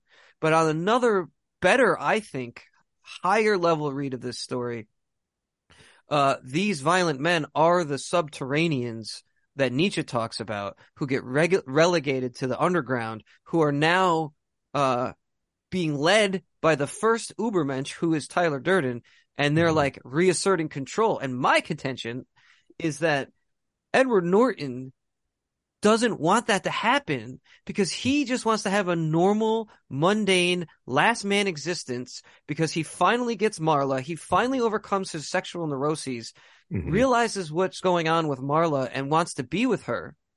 So he has to like get rid of that because he can't have a normal life, romantic life, and ride off into the sunset with Marla if fucking Tyler Durden and all his people bring society down and like subjugate it to the Project Mayhem. Yeah, you can't be at the head of a revolution and also just be in a nice married couple. Yeah, and live in the suburbs. And, you can't do both of those at the same time. Right. No, that's an interesting reading. Yeah, go ahead. I will say, watching the film, you don't get the impression that after Project Mayhem has its Night of the Long Swipe, that it's going to turn into a nice communal world. I don't get any whiffs of socialism or You have to remember Tyler Durden right before he disappears from Edward Norton, and then Edward Norton has to go find him. Tyler Durden comes to him, and this is right after they had the car wreck, right? And Edward Norton's laying there. He's like coming in and out of consciousness. And Tyler Durden says something along the lines of, in the world I see, you'll be tanning hides on the Long Island Expressway, right? You'll be hunting antelope in the Central Park or whatever, right? He's not looking for like some kind of return, some kind of variance on like an ordered society, but with different people in power. He wants to return it to the primeval, vitalist, essential, like he wants to return it to like living in the intense present all of the time, right? It's, some people would say that's like highly regressive or something. But reactionary. That's the vision that Tyler Durden has. It's right? amazing. It's amazing. Yeah. And to me, there is an allure to that. I'm not even sure that I don't even know that that's possible, or that the changes that would have to happen to get there would be cataclysmic and basically we'd all be dead anyway. Yeah. But there is the same part of me that liked to smash my head into things when I was a young man likes the idea that I have to, hunt an antelope to provide for my family, right? It's interesting. The original screenplay for Conan the Barbarian was written by Oliver Stone, and it was a futuristic movie where Conan the Barbarian is living in LA, hundreds of years in the future, post-apocalyptic, and he becomes this like king of, post-apocalyptic LA. And it got rejected for John Milius, which is good because that's like the best movie of all time. It's my favorite movie. But I like that. I do cool to think about that, right? Yeah, for sure. Yeah, absolutely. Yeah, I like that version. It doesn't have to be Conan, but that movie should exist, I think. And then also 12 Monkeys, which is one of my favorite movies. I love 12 Monkeys. And Brad Pitt's phenomenal in it. Terry Gilliam. Similar, not quite the same, but similar in it's like a post-apocalyptic future world in which the animals from the zoo break out and they like, you see, elephants and tigers and grizzly bears roaming through post-apocalyptic Philadelphia. Well, I don't think that the Zoomers can really fully appreciate the millenarian moment. The millennia was coming to an end. Like thoughts of apocalypse were in the air. It was the zeitgeist. And both of those films are, of course, very apocalyptic. Fight Club, you assume if they accomplish their goal, things are going to get real apocalyptic. That's another thing. Finish your thought. Yeah. But no, and then of course 12 Monkeys, which, and 12 Monkeys, we watched that during the pandemic. That was a trip. Must watch. Yeah, must watch. Must watch. Maybe we can do an episode on that movie. I love that movie. That's a great movie. It's kind of like maybe we do. One Flew Over the Cuckoo's Nest in the future or something. Brad Pitt's awesome in that movie. Probably really my favorite is. For this movie. Fight Club, 12 Monkeys, and Snatch. Those are the three Brad Pitt movies for me. Yeah. Killing Them Softly. Yeah, I haven't seen it. Okay. Please watch. You got to watch Naked. Watch Killing Them Softly. Killing Them Softly is James Gandolfini's last film. Okay. And it's I'm not going to say anymore, but it's probably my favorite Brad Pitt. Interesting. All right, and it's the same guy. It's the same guy who directed Blonde. Is it? Oh, hell yeah. Okay. Well, a lot of respect for that guy. So, yeah. Yeah. Well, I love, Brad, that you brought up that quote and that scene after I said what I said about the Nietzsche thing, because that's exactly right. Now, Kevin, you brought up something I wanted to touch on that I would have lost. Project Mayhem it goes off. It happens. Project Mayhem is a success. Edward Norton does not stop it. And it's more explicit in the book than the movie. Again, we're talking about the movie, but you can get, it's there in the movie. I mean, the buildings come down. All those people that were in Project, he only shoots himself in the face. He doesn't stop any of the other people. So you can assume that it goes on. And it says right in the book, that one of the guys finds him after he gets put in an insane asylum and tells him, in coded language, like, hey, it's happening. We're winning. It's Project Mayhem is a success. And that's like the end of the movie. Right. Yeah. End of the So, book, yeah. So is that, then the question, do you want that as a viewer, as a reader, do you want that? Do you want Project Mayhem to have won? That feels to me like that's always been the tension for me in that film, because there are certainly parts of it that I was cheering on. In theory, I'm in favor of a debt collapse of some kind. Like, it does make sense. We're being preyed upon by these corporations and complicated financial instruments and all of these things. So yeah, wipe that out. There's an appeal to that. Smashing up man, I hope you got bullets, man. I hope you're stocked up, because that would get gnarly. Yeah. That's gnarly. Right. It's easy to say you want that to happen, right? But hold on, until the roving mob comes to your house because they heard online that you have a meat freezer. Right. Yeah, exactly. And, in theory, smashing up a Starbucks, I mean, I'm not going to do it, but okay. Like, I get your point. Here's something I had never thought of before, and Brad, sorry to talk over you. I'll let you pick it up. But, what if that were to happen and it was just a financial reset, but the internet continued working? Yeah. Anyway, Brad, you were on it. Well, I was just saying, like, you take all of these individual things, and they do have a certain appeal to them, right? Like, we're trying to think of the other things they do in Project Mayhem. Now they get birds to crap on a bunch of BMWs. That one seems kind of juvenile in a certain way. But it's cool that you brought up Discordia, the Discordian Society, because that is what this is. They were the same thing, the kind of bizarre, absurd, meaningless disruptions of day-to-day life. Yeah, they weren't necessarily, the individual things weren't necessarily, like, you smash up a Starbucks, you're not destroying Starbucks as a company, but maybe you're making the people who walk by it think slightly differently. Now, in light of all the riots and stuff in 2020, that stuff seems like, well, even the WTO protests, they were, the imagery from the WTO protests in Seattle, which was the same year as this movie, I think it was after. I have to check that, but I'm almost positive it was after this movie came out. Some of the main images that made it to the mainstream were people smashing up Starbucks. Right. This movie is just like the blueprint for the next 20 years. Like, yeah, for sure, for real. And that's the thing. So you actually see some of the things that Project Mayhem carried out happening under maybe different political or ideological conditions. But was it good that they happened? Right. So go ahead, Kevin. Fight Club came out on November 11th of 1999, and then the WTO protests happened on November 30th, 1999. Yep, that's right. Woo! Wow. Yeah, exactly. What a time to be alive. And then 9/11 with the falling towers. It's just too... Yeah. What happened to all the WTO protesters?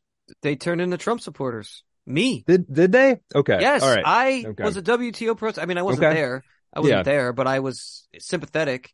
And now I'm a Trump supporter, or I was. Interesting. Okay. Yeah. Interesting. Okay. No, I always wondered, like, what happens to all the G8 protests and all those sort of anarchists before they all became like. I mean, the real answer to that is way more complicated. They all channeled into Occupy and Bernie.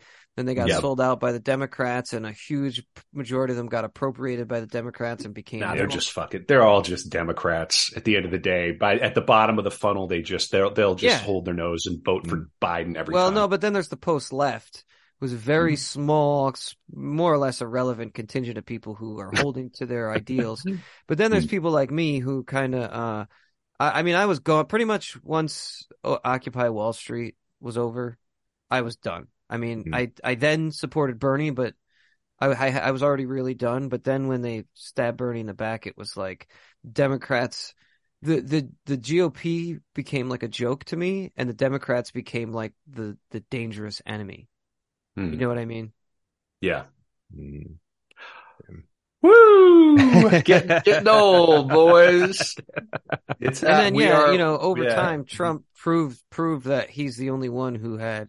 I don't want to turn this into a pro-Trump Fight Club episode, but he's the only one who had these people's interests in mind. I mean, the people in Project Mayhem would definitely have all been Trump supporters, and everyone knows it. That's why the left is trying to they couldn't make the movie go away, so they're trying to reappropriate it. And right, you have to read the essays on my blog. I've probably written 10,000 words about them. Oh, they're very good. Yeah, I mean, people you. who are listening to this probably have already read it, but yeah, let me just throw in. I was rereading. I had read them as they came out, and then I reread them over the last day or so in preparation for this. And they're very good, man. It really got me thinking. Excited to have this conversation. You know what's crazy? Like, cosign.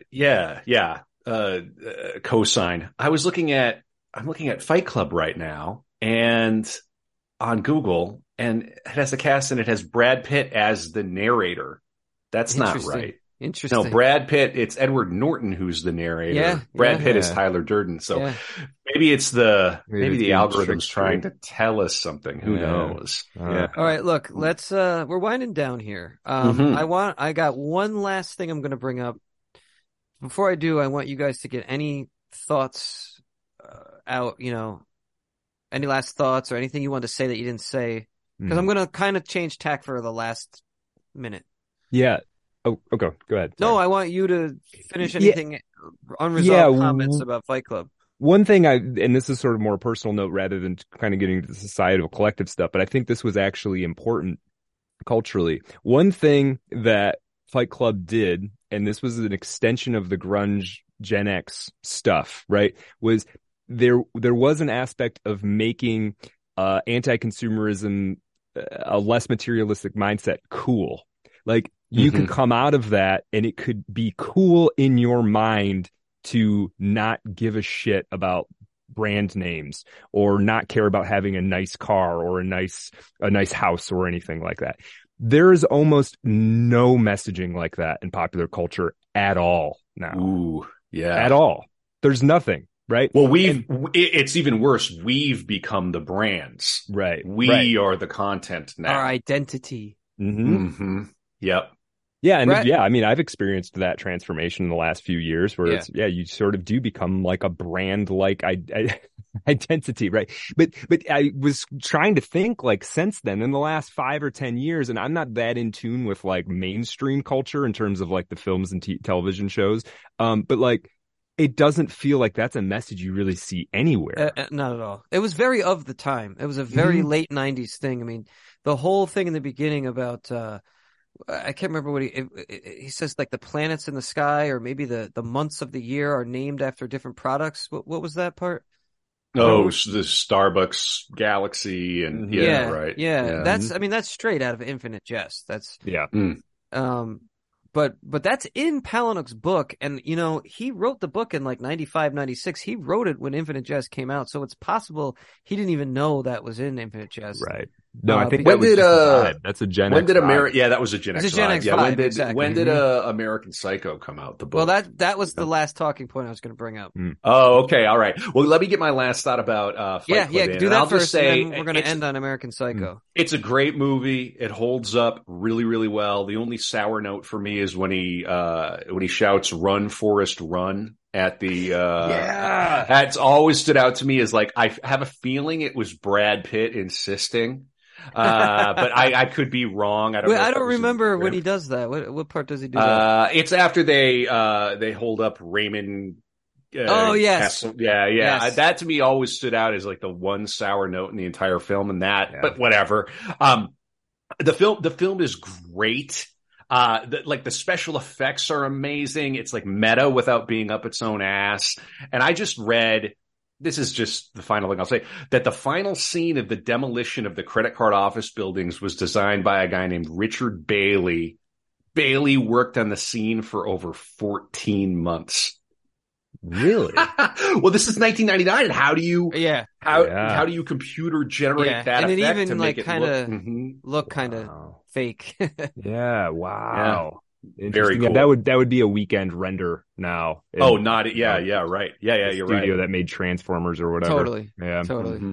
You know, it's funny. I should have said this in the beginning, but when I was single, I had this like literal one room hole in the wall apartment, and it was a couch that folded out to a bed with a big TV with huge speakers and like a Blu-ray DVD player and a CD player, because this was like still like 20, I don't know.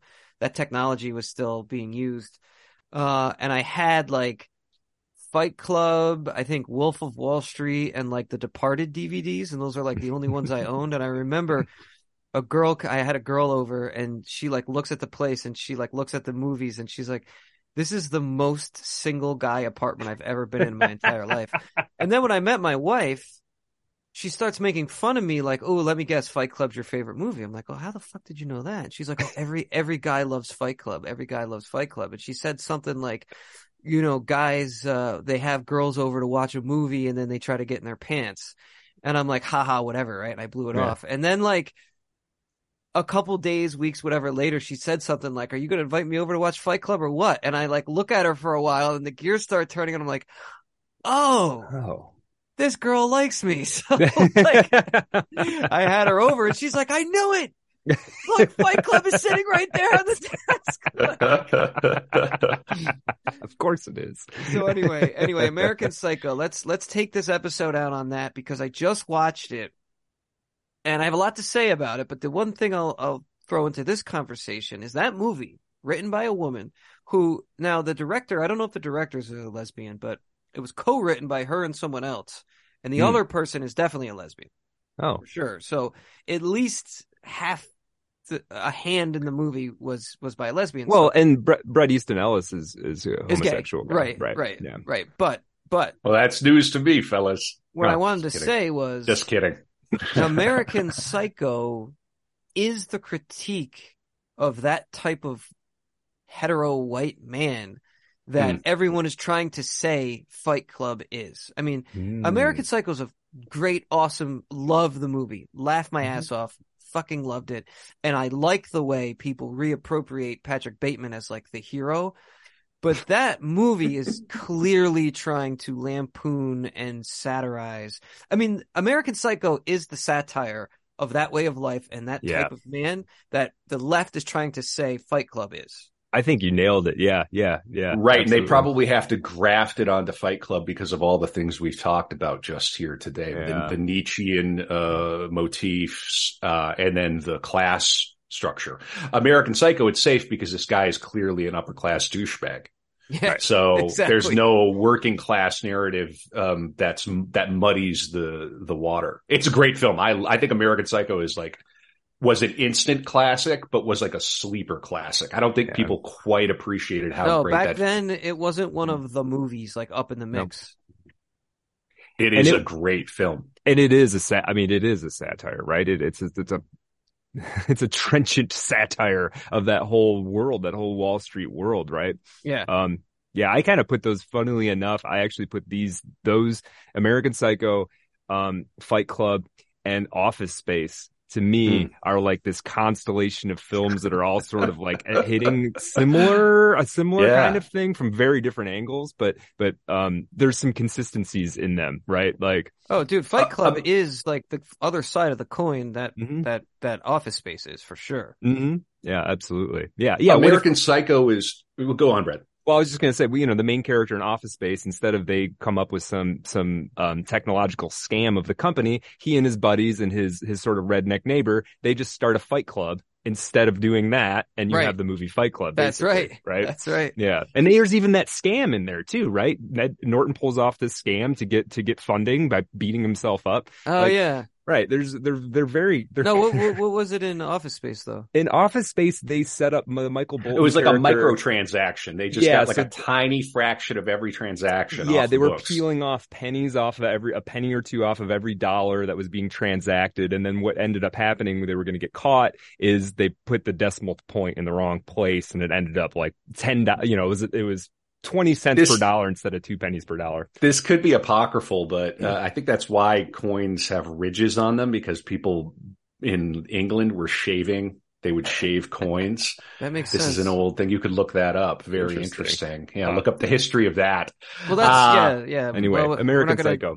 Yeah. Well, American Psycho is one of the darkest comedies ever. It's a comedy.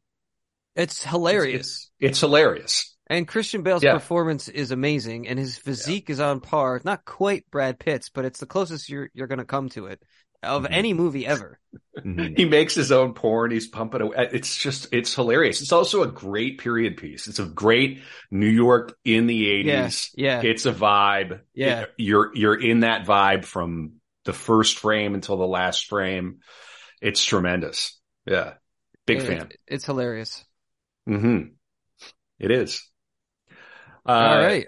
Yeah. Well, I just wanted to put it out there that that. American Psycho is now. There's probably enough there to do a book film episode on American Psycho, because I wanted to say this earlier, like Fight Club is very close to the book. The major difference though is Marla. Marla's character she's got more screen time in the book. She's got more dialogue. The relationship between her and Norton is much more fleshed out. And there's another very David Foster Wallace-esque scene at the end where her and all of her, that's not in the movie, but this is straight out of Infinite Jest. Her and all of her cancer victim support group friends who are like handicapped and in wheelchairs and missing limbs and just all sorts of various assorted freaks are running to save Edward Norton's character, the narrator, at the end to stop him from shooting himself, and he shoots himself in the face in front of all of the support group people, which is not what happens in the movie. Right. Marla is captured by Tyler Durden and brought back. Remember, he puts her on the bus to save her. That's the thing about the movie. That's why this isn't a gay homoerotic movie. Like, he wants to be with Marla, but he was too effeminized to get her. So he created this like animalistic Tyler Durden character because of his sexual attraction to Marla. Right. This is like, it flies in the face of that. To liberate him so he could do it, right? So he could get the girl. Right. Yeah.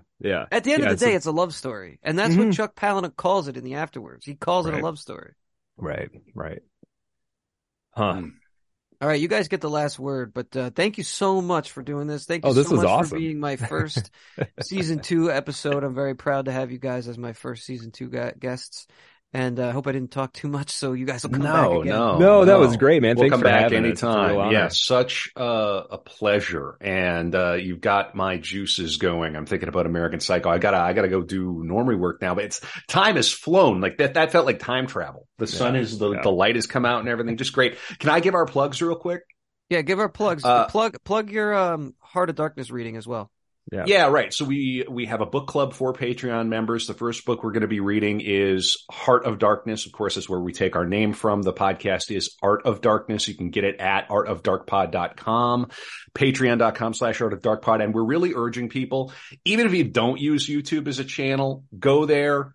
Please subscribe. It doesn't cost you anything. We're trying to get our numbers up there so we can monetize it. They're already running ads against our stuff. And it just seems silly. So, go over there, follow us on YouTube. It's youtube.com/@artofdarkpod. And yeah, seriously, that reading that we're going to do, we're doing a book club essentially. If you go to the website, there's a link right there. You can't miss it. And very excited about that. Brad, anything else? Yeah, no, we got a whole season 3 slated up. We got really cool stuff coming up. We're going to be covering Joseph Conrad, Maya Deren, Ernest Hemingway, David Foster Wallace. We're going to be covering Bukowski and John Milton. We got a ton of great stuff coming up for 2023. Mishima. Yeah. So yeah, look out for that. Plus Darkroom episodes out the wazoo. Yeah. Artofdarkpod.com. Check out my Darkroom episode with Roberto Bolaño. Yes, it's very good. Definitely check that out. It's maybe our most popular, if not, it's basically our most popular. Yeah, Bolaño. Yeah, it was very. Yep. And we're gonna.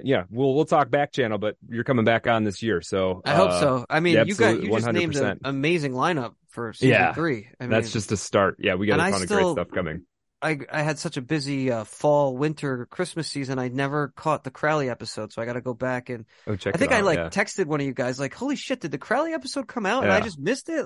Yeah. So Mr. Crowley, I gotta do that. Kevin's got to. Yes, do that. You got to go listen to that. Kevin is contractually obligated to do that every time.